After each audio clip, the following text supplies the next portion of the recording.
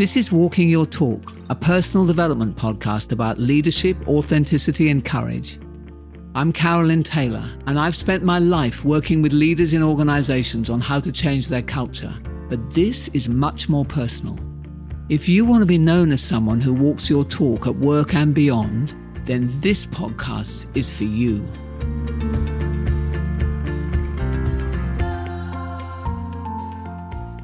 Hello and welcome to this week's special edition of Walking Your Talk, an extended version where I'm going to be joined by a guest, Steve Cunningham. And Steve is the Director of Talent at BT, which for those of you who are not based in the UK, is the largest telecommunications company in the UK, in telecommunications, in mobile, in TV.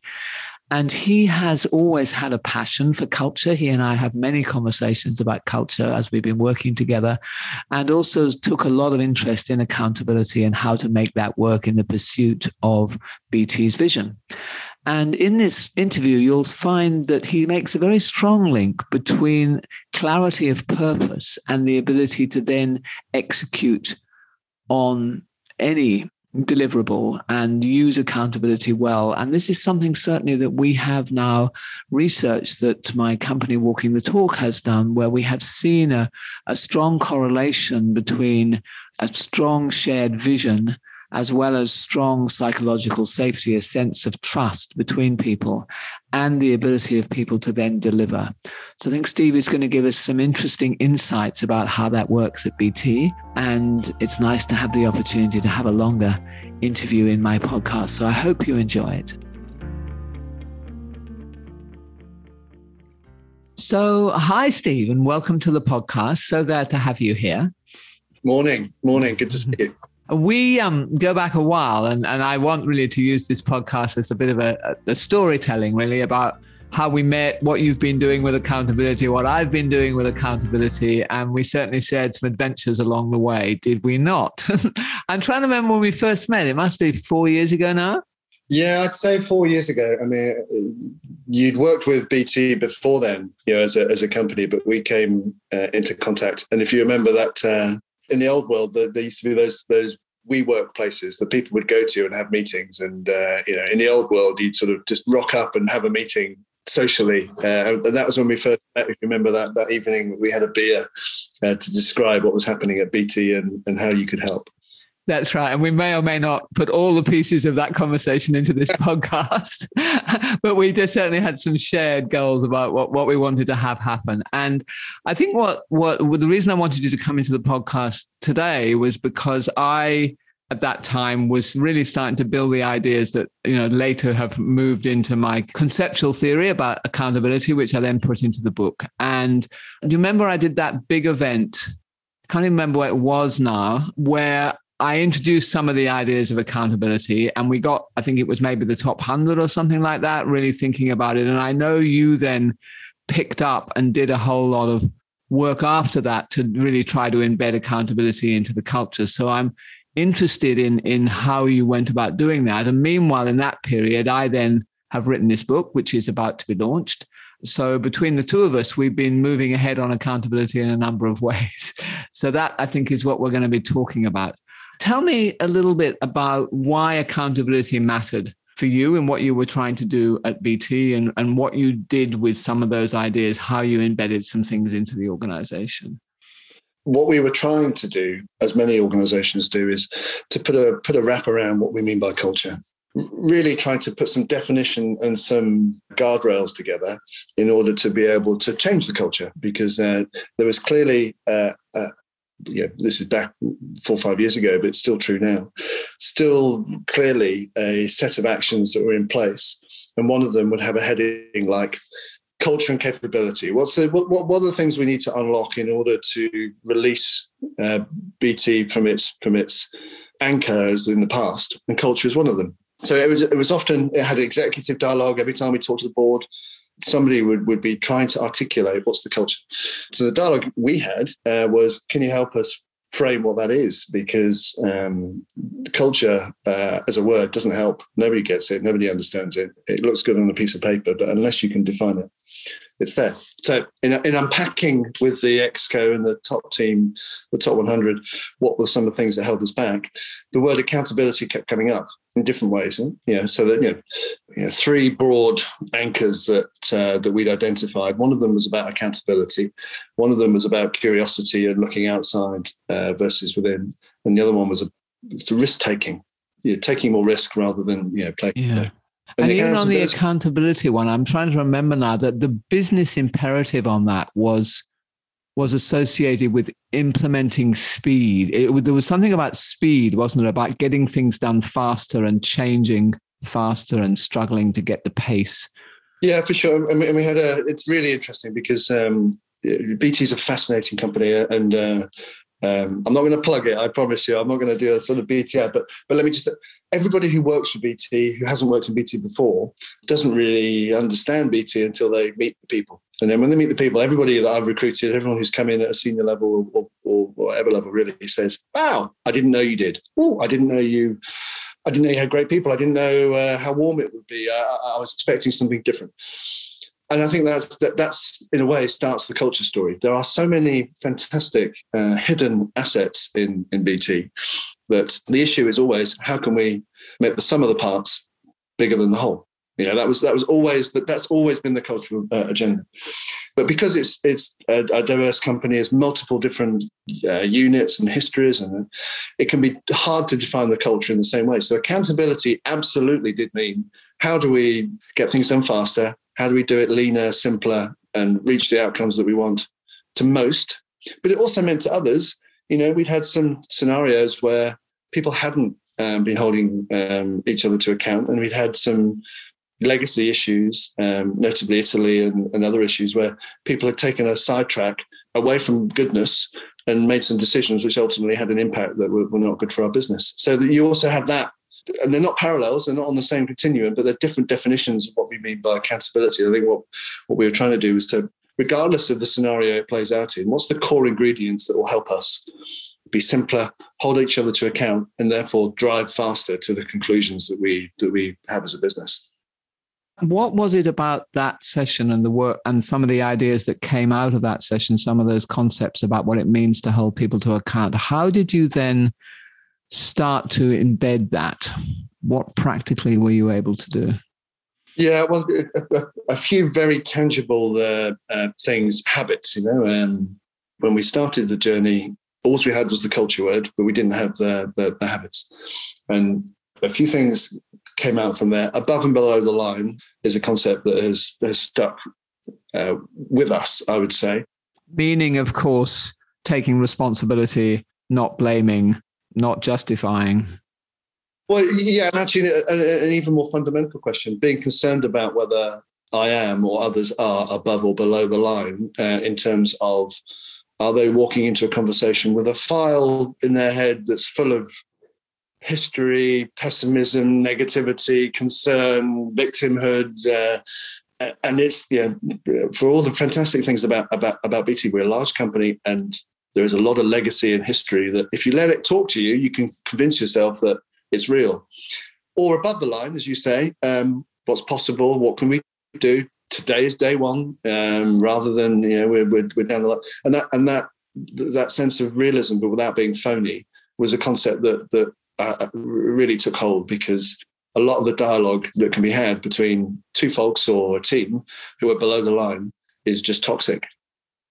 Yeah, and people can pull each other down. In a way, that becomes the culture, doesn't it? It ends up bringing the worst out of you as an individual because you get sucked in. I think that's one of the ways that cultures can really damage all of us. Indeed, and it's catchy. So that concept stuck, and it's something we've worked with different executive teams. But the other concept that was really powerful was the sense of you can count on me. So this notion of saying it for whatever reason, yes, I can deliver for you, without doing more of the homework and the preparation and the contracting around what that therefore means, was part of our DNA that needed to be reinforced, or an anchor that needed to be stronger. Yeah, what was the thing around that then? So what was it that people would say yes too easily? So they would say, yes, I can do that without really thinking it through. Because I know there is a power, and that's part of what's in the book now, is the power of you can count on me, and how it causes you to really pause for a moment and say, can you count on me? Am I sure that I can deliver this? So when I give you that commitment, it becomes a deliberate piece. What resonated there? I think there's 2 or 3 things under that. I mean, the first one is, BT is a network company, and I mean that in both. Well, there's probably more two definitions, but definitely a network company in terms of, we build networks, but also a network company in terms of the people rely on each other. And that means under the formal layer, you've got a lot of help and support that's going on.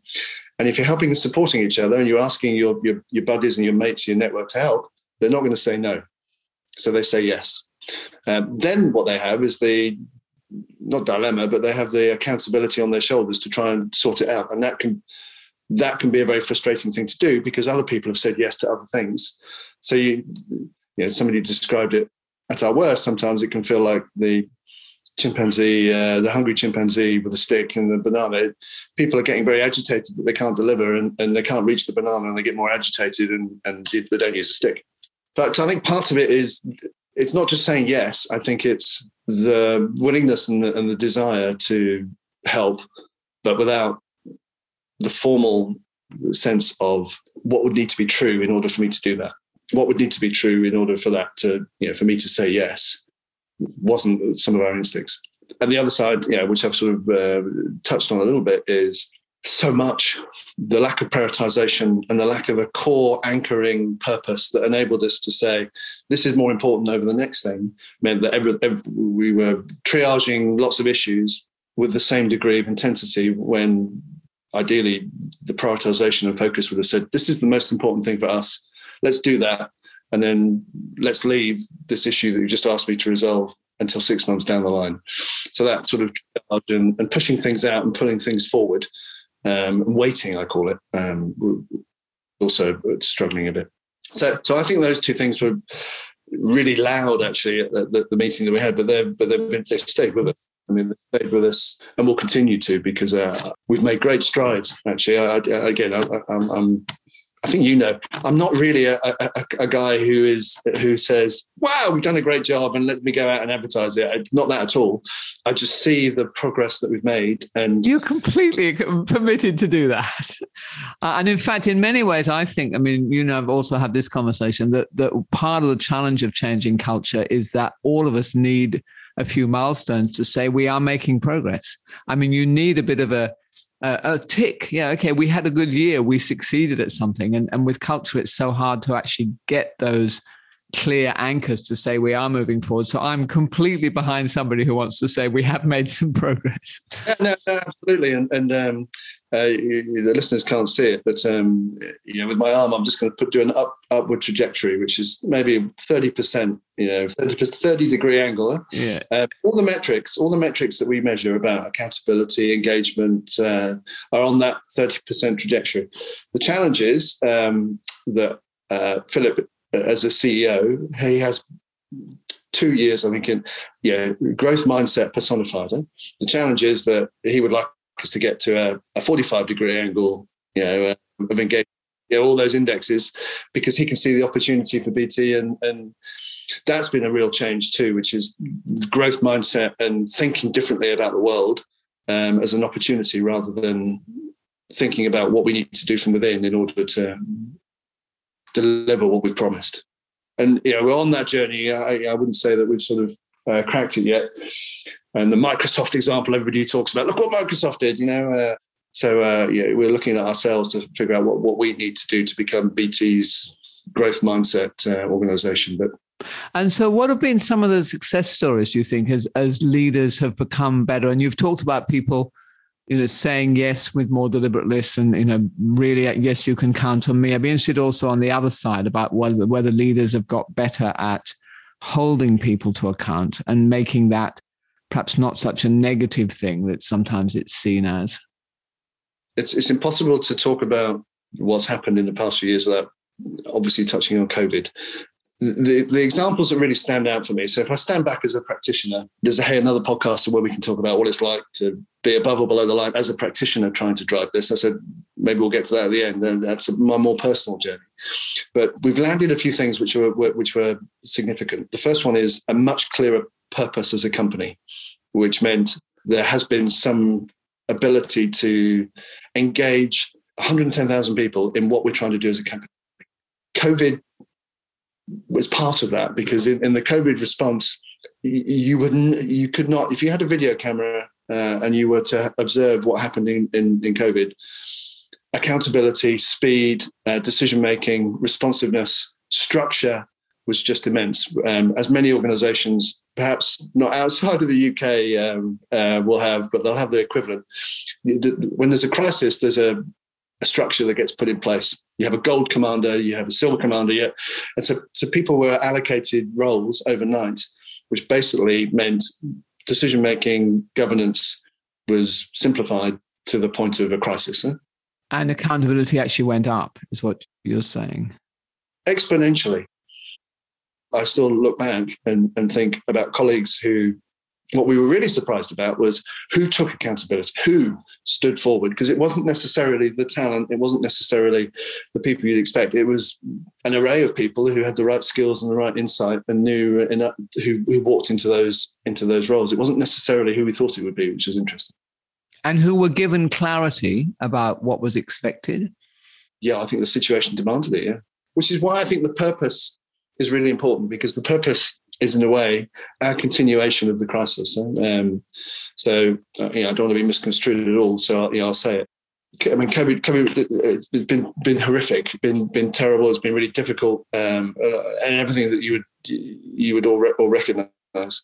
It gave us something which is a belief that we can turn things around quickly, and that's always been in BT. But it's always required a crisis. So the historical stories about where culture put to one side is when there's a crisis or something needs to be delivered, the Olympics or BT Sport or this.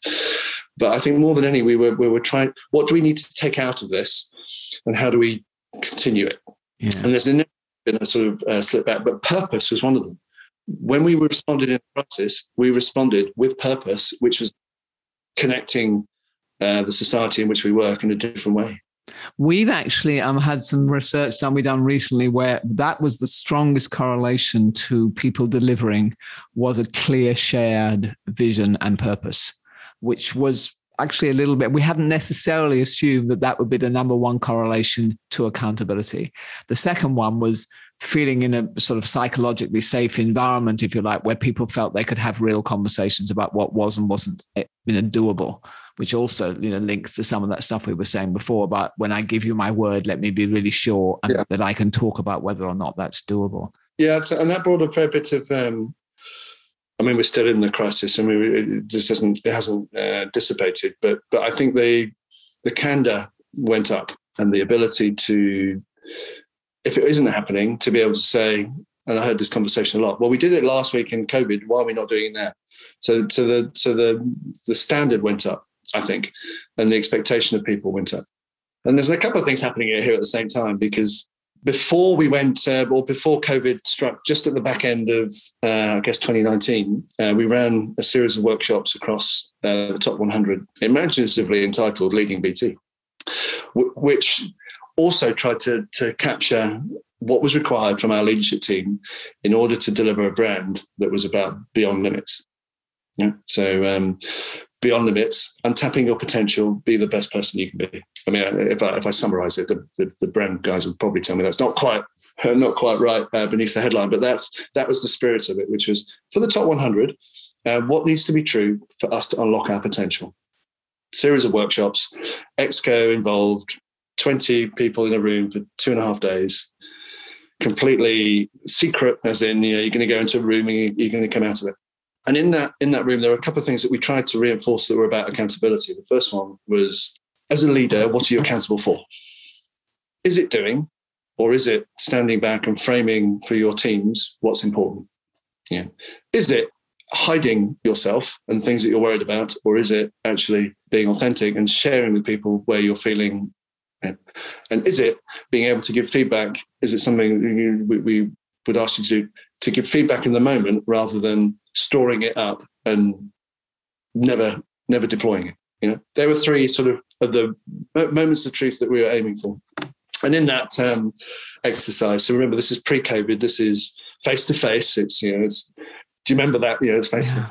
And one of the exercises, which was, need to call out friends and partners at Inuus who worked with us, was a mask.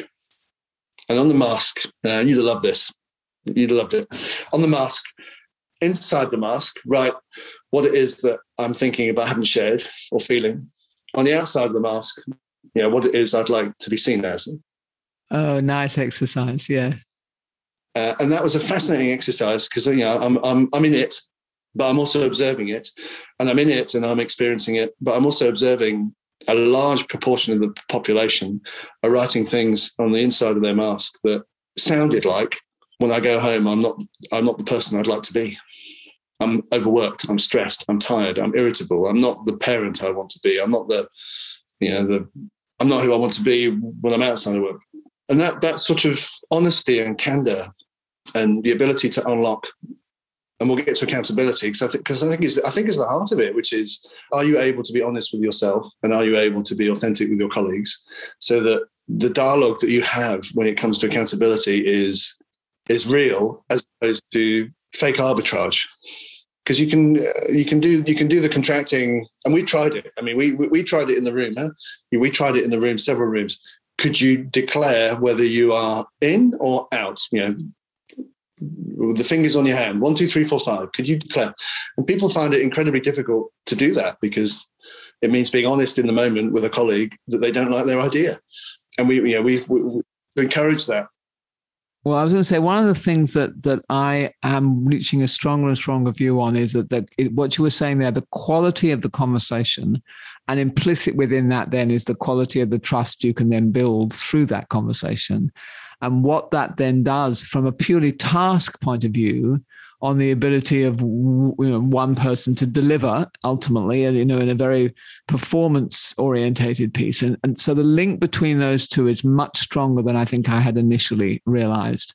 That if you can have those, and we've talked about having those real conversations up front about, is this doable? Because I've become increasingly clear, of course, that the role that I call in the book the asker, the person who wants something delivered, almost by definition is always going to be asking for, less cost, more volume, faster time. I mean, they're always going to be stretching it. And the giver, the person who's then delivering, is always to some extent got anxiety about that because of all the other things they've got going on. And can I do this, and prioritization and so on. And so it feels that the ability to get those two potentially conflicting desires to match and to meet at a point that the asker feels like it's high enough and the giver feels they can do it, actually does come down to the quality of the conversation. So all that stuff you were talking before about being honest and expressing the doubts about why might this not be achievable, and what are the risks to it, and how do we overcome them, but those kind of conversations, I think, I don't know whether you find this is happening now in BT, but the more they seem to happen in the early stages of what you're trying to do, the more likely I think it then is that it gets delivered. As a sort of human being, as a person, the accountability I often feel is I have to be perfect. Right? How can I possibly go into a room and say to a room full of people, we're going to do the accountability task now, unless I'm perfect? And I have a day job. And in my day job, which is not facilitating, it's, I lead talent, or I have things to deliver. So I sometimes feel the enormous weight of pressure, because I have to be perfect. I can't possibly, and then you feel the under the line sort of kicking in, because if you have to be perfect all the time, it's bloody impossible. So you have this sense of, as a practitioner, how to help people when you also are in the system is something that I've played around with. And there's one word that you taught me, actually. You taught me this word. There's one word that I've used and I've seen it used across BT. And it's a very simple word. It's the word yet. I haven't delivered yet. We are not where we need to be yet. It's not a trick, but I've used that for myself, in saying, I haven't delivered what I needed to yet. which is a completely different mindset from, oh shit, I haven't delivered what I've done, therefore everybody knows, therefore I can't possibly be in a room facilitating that accountability, you know? And therefore I'm a terrible person, yes, which is the next step on that happens quite soon, yeah.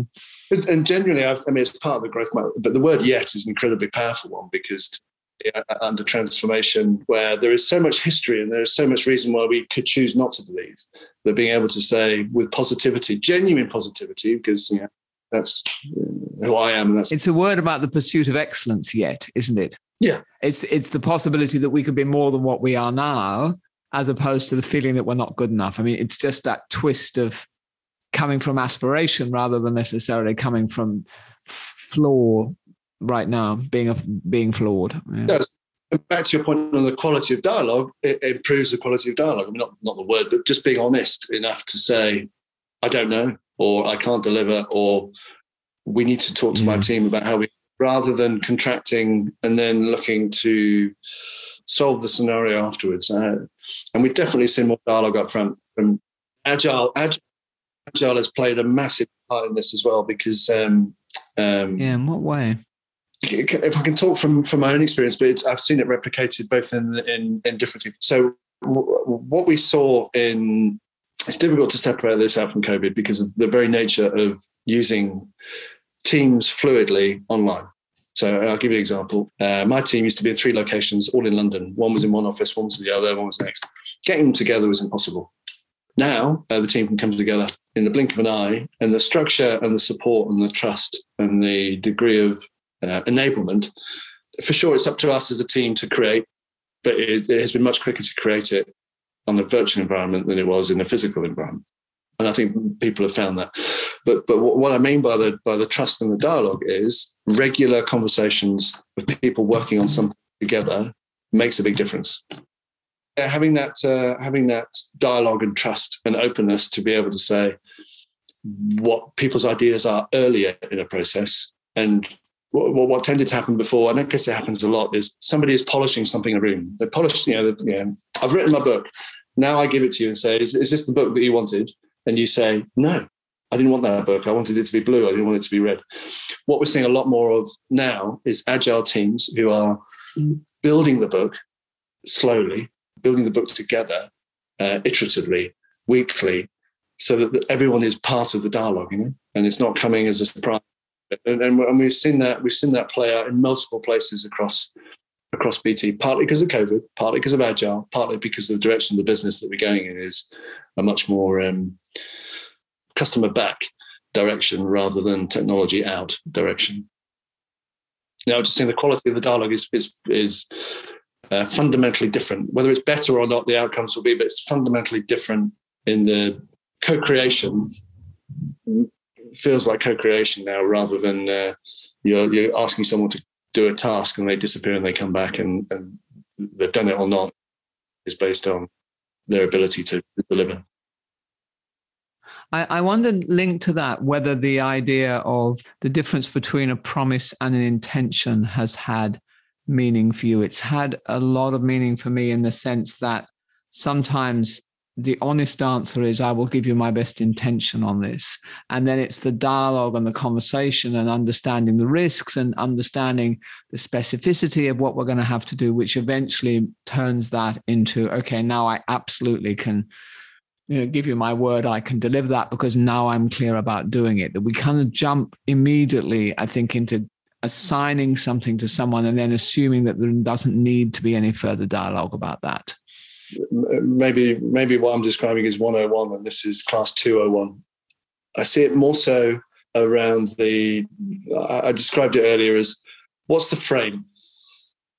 So I see more dialogue around before we agree, can we just agree what the frame is? And the frame may be purpose. Does this play into our purpose or not? Does this play into the things that we've agreed before are going to be important?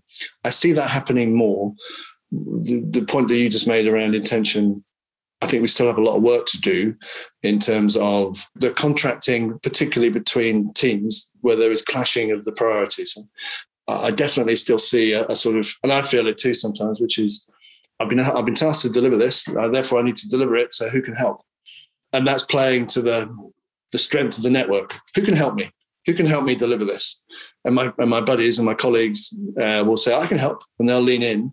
But that's not the same as having, that's not the same as that intentional contracting, which says, here's the task.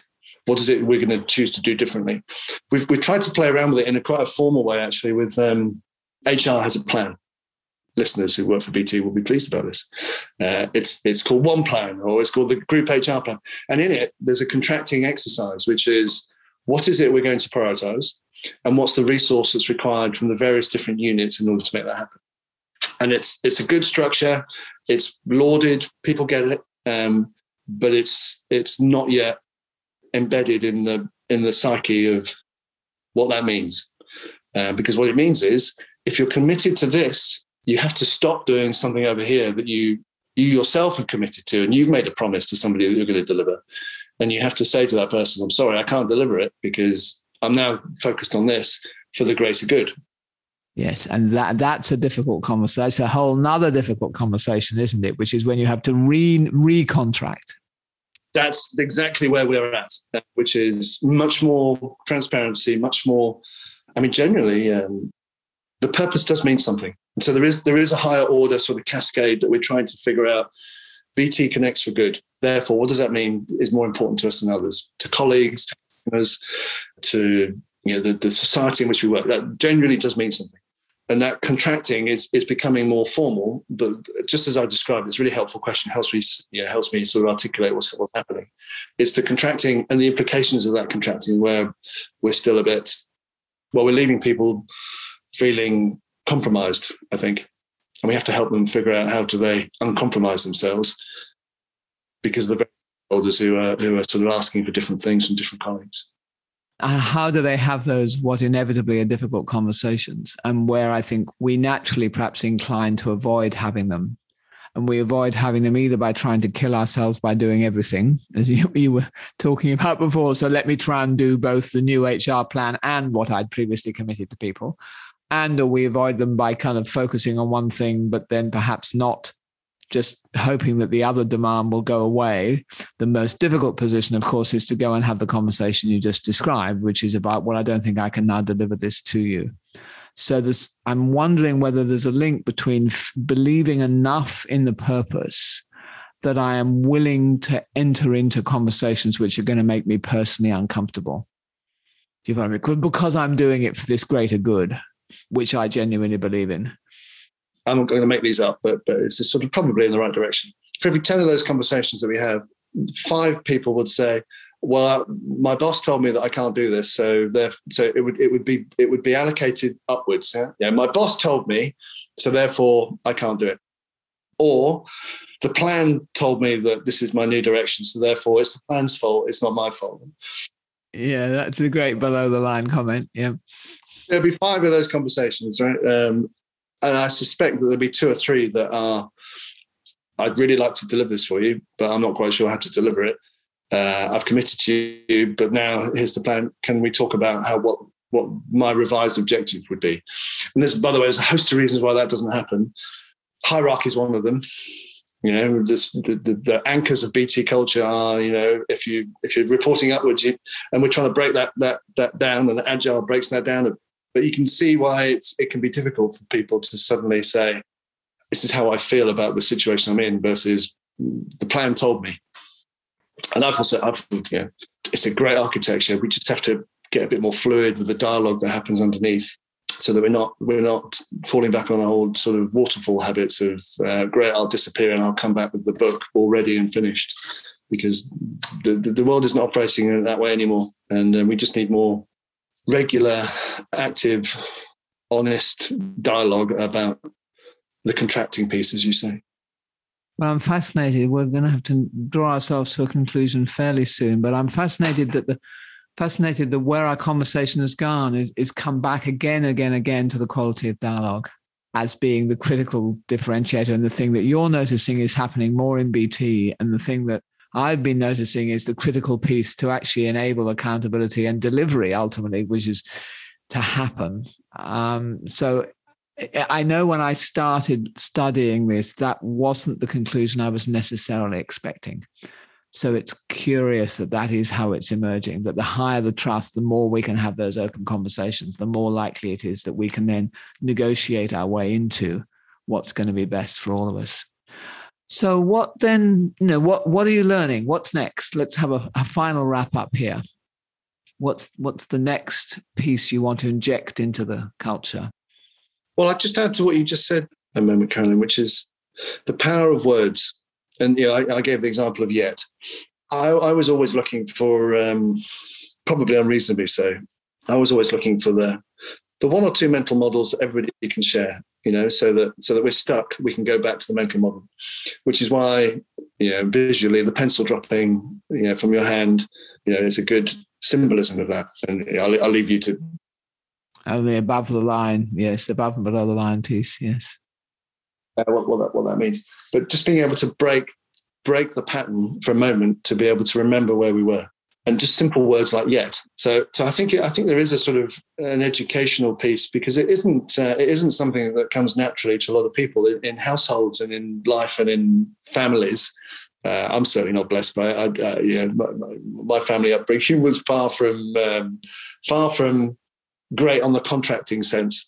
So you're having to relearn a skill. And I think that the way you put it there is a good way of, we have to learn the skill of doing this, because it doesn't come naturally to everybody. And to do that, are there some prompts or some symbols that can... Well, I think the "can I count on you, you can count on me" is a nice language prompt. And then you talk about habits. And what I've tried to do in the book is identify some habits that one can get into in terms of the types of conversations that we have with each other in order to deliver to each other, really, because it is a delivering to each other in that accountability relationship. So I'm glad that it's helped at BT, and wish you very well with the next stage. As we've said when we were on the phone, we will sit down face to face one of these days and have another beer to have this conversation. It seems like it may be a long way off, but one day we'll have it. Yeah. Yeah, no, indeed. And so having rattled on the future, you asked briefly about the future.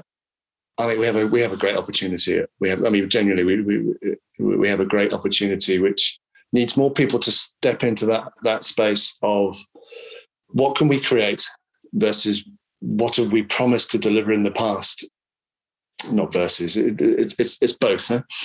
The opportunity to create a brand new organization, to create a different culture comes very, very, very rarely. And we've got a number of different ingredients to that around the contract we want with our workforce, where we work, our offices, our premises, agile, what happens after COVID, what our customers want, the opportunity to build a network in the UK that's, purpose-led, and there are so many great ingredients. So I think for BT, I think it's following through and just continuing to embed some of those role models of people who can collaborate and can deliver and can do it in a way that means that they are always maintaining their promises, but without compromising and having the courage to fight for the right outcome to deliver that purpose.